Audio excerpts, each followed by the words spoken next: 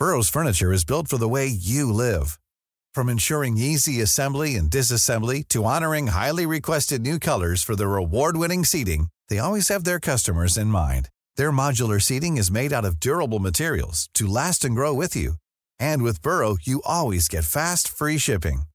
Get up to 60% off during Burrow's Memorial Day sale at burrow.com/ACAST. That's burrow.com/ACAST. burrow.com/ACAST. Innovation is highly valued today. Minister for Jobs and Enterprise Richard Bruton has called for nothing less than an innovation revolution in Ireland that, among other things, will drive the productivity growth that will, he says, push our economy to new levels. Bruton has quoted approvingly the likes of Steve Jobs, who says innovation distinguishes a leader from a follower. But is innovation always good? Gabriel Costello, a lecturer in engineering at GMIT, believes philosophers have something to teach innovators, specifically in highlighting the importance of factoring in the impact of new technology on others. He champions the work of philosopher Emmanuel Levinas, whose concept of facing the other he explains here. Levinas was a very important phenomenologist. He would have studied under Husserl and also under Heidegger, but he was concerned that the application, this intersubjective aspect of technology was being lost. And he spent a lot of his life talking about the importance of the other person, and the face of the other was a particular theme that he used in his work. So he tried to bring that into philosophical discussions and the applications of it in technology. Tell us a bit about him, because was he contemporary of Heidegger? He would have been a bit later than Heidegger. He was born in Lithuania, of Jewish origin, came to France and became a French citizen, and wrote mainly in the French idiom, which was going through a very exciting time, I suppose, in the 20th century, with mainly led by phenomenologists, and Levinas would have been credited with bringing a lot of the phenomenology into the French area, and France have always had an interest in philosophy. It's part of their education system, and philosophical thinking has been much part of the French psyche. So Levinas was a bit taken back by Heidegger, because Heidegger became a Nazi party member, and Levinas again was quite shocked that his philosophy would have facilitated that. But he became famous quite late in life in his work, but had a lot of influence in France. I mean, there's other more recent thinkers looking at the issues of technology. Dorothy Leonard is another one that you've looked at. Well, I'm very interested as an engineer in design. I think it's a huge important. It's one of the wonderful things about being human, is that we design and creativity, and we can design new things. And how we design is a very important question. Now, Dorothy Leonard, working in Harvard, has looked at how do we actually design in the best way. And one way she has advocated is that we use this concept of empathy, which is putting ourselves in the shoes of the person who's using the design and trying to make that design suitable. It is interesting to note that one of the early phenomenologists called Edith Stein, a very interesting lady who was actually was one of the first few women to become philosophers. She was a Jewish origin again, and was a protege of Husserl.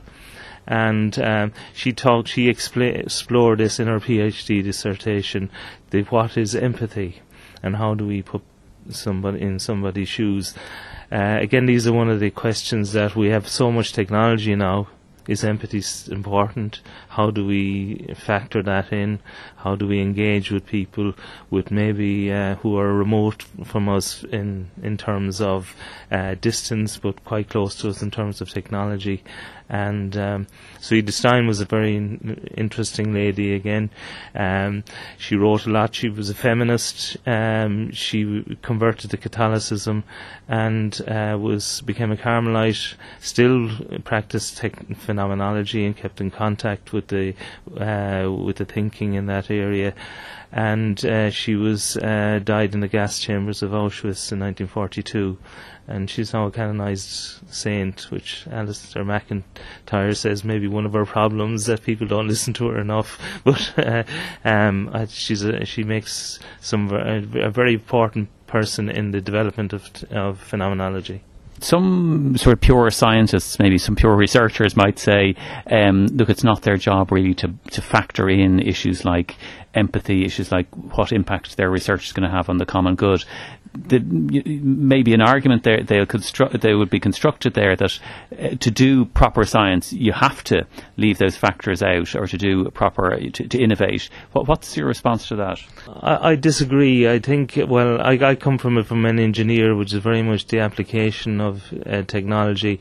I do believe that basic research requires a lot of academic freedom. And to research in areas, but with such freedom there's academic responsibility, and how your technology is used is, I believe, is important. For example, I take the problem I would use as an example is the landmine. If somebody invented a brand new landmine, and it was exceptional technology and very innovative, and if you use a lot of the innovation definitions, it will be accepted as that being a very good innovation.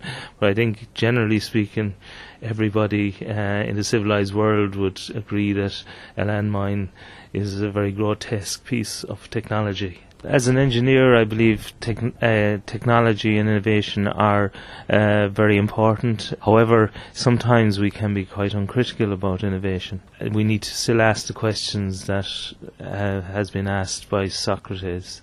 How do we live? How do we use all this technology? And technology should be to serve people, I believe, as an engineer. It's a very important service to people, but we need to ask some of the fundamental philosophical questions that have been asked right through the ages. Gabriel Costello, thank you. Hey, it's Paige DeSorbo from Giggly Squad. High quality fashion without the price tag. Say hello to Quince. I'm snagging high-end essentials like cozy cashmere sweaters, sleek leather jackets, fine jewelry, and so much more. With Quince being 50 to 80% less than similar brands. And they partner with factories that prioritize safe, ethical, and responsible manufacturing. I love that. Luxury quality within reach. Go to quince.com/style to get free shipping and 365-day returns on your next order. Quince.com/style.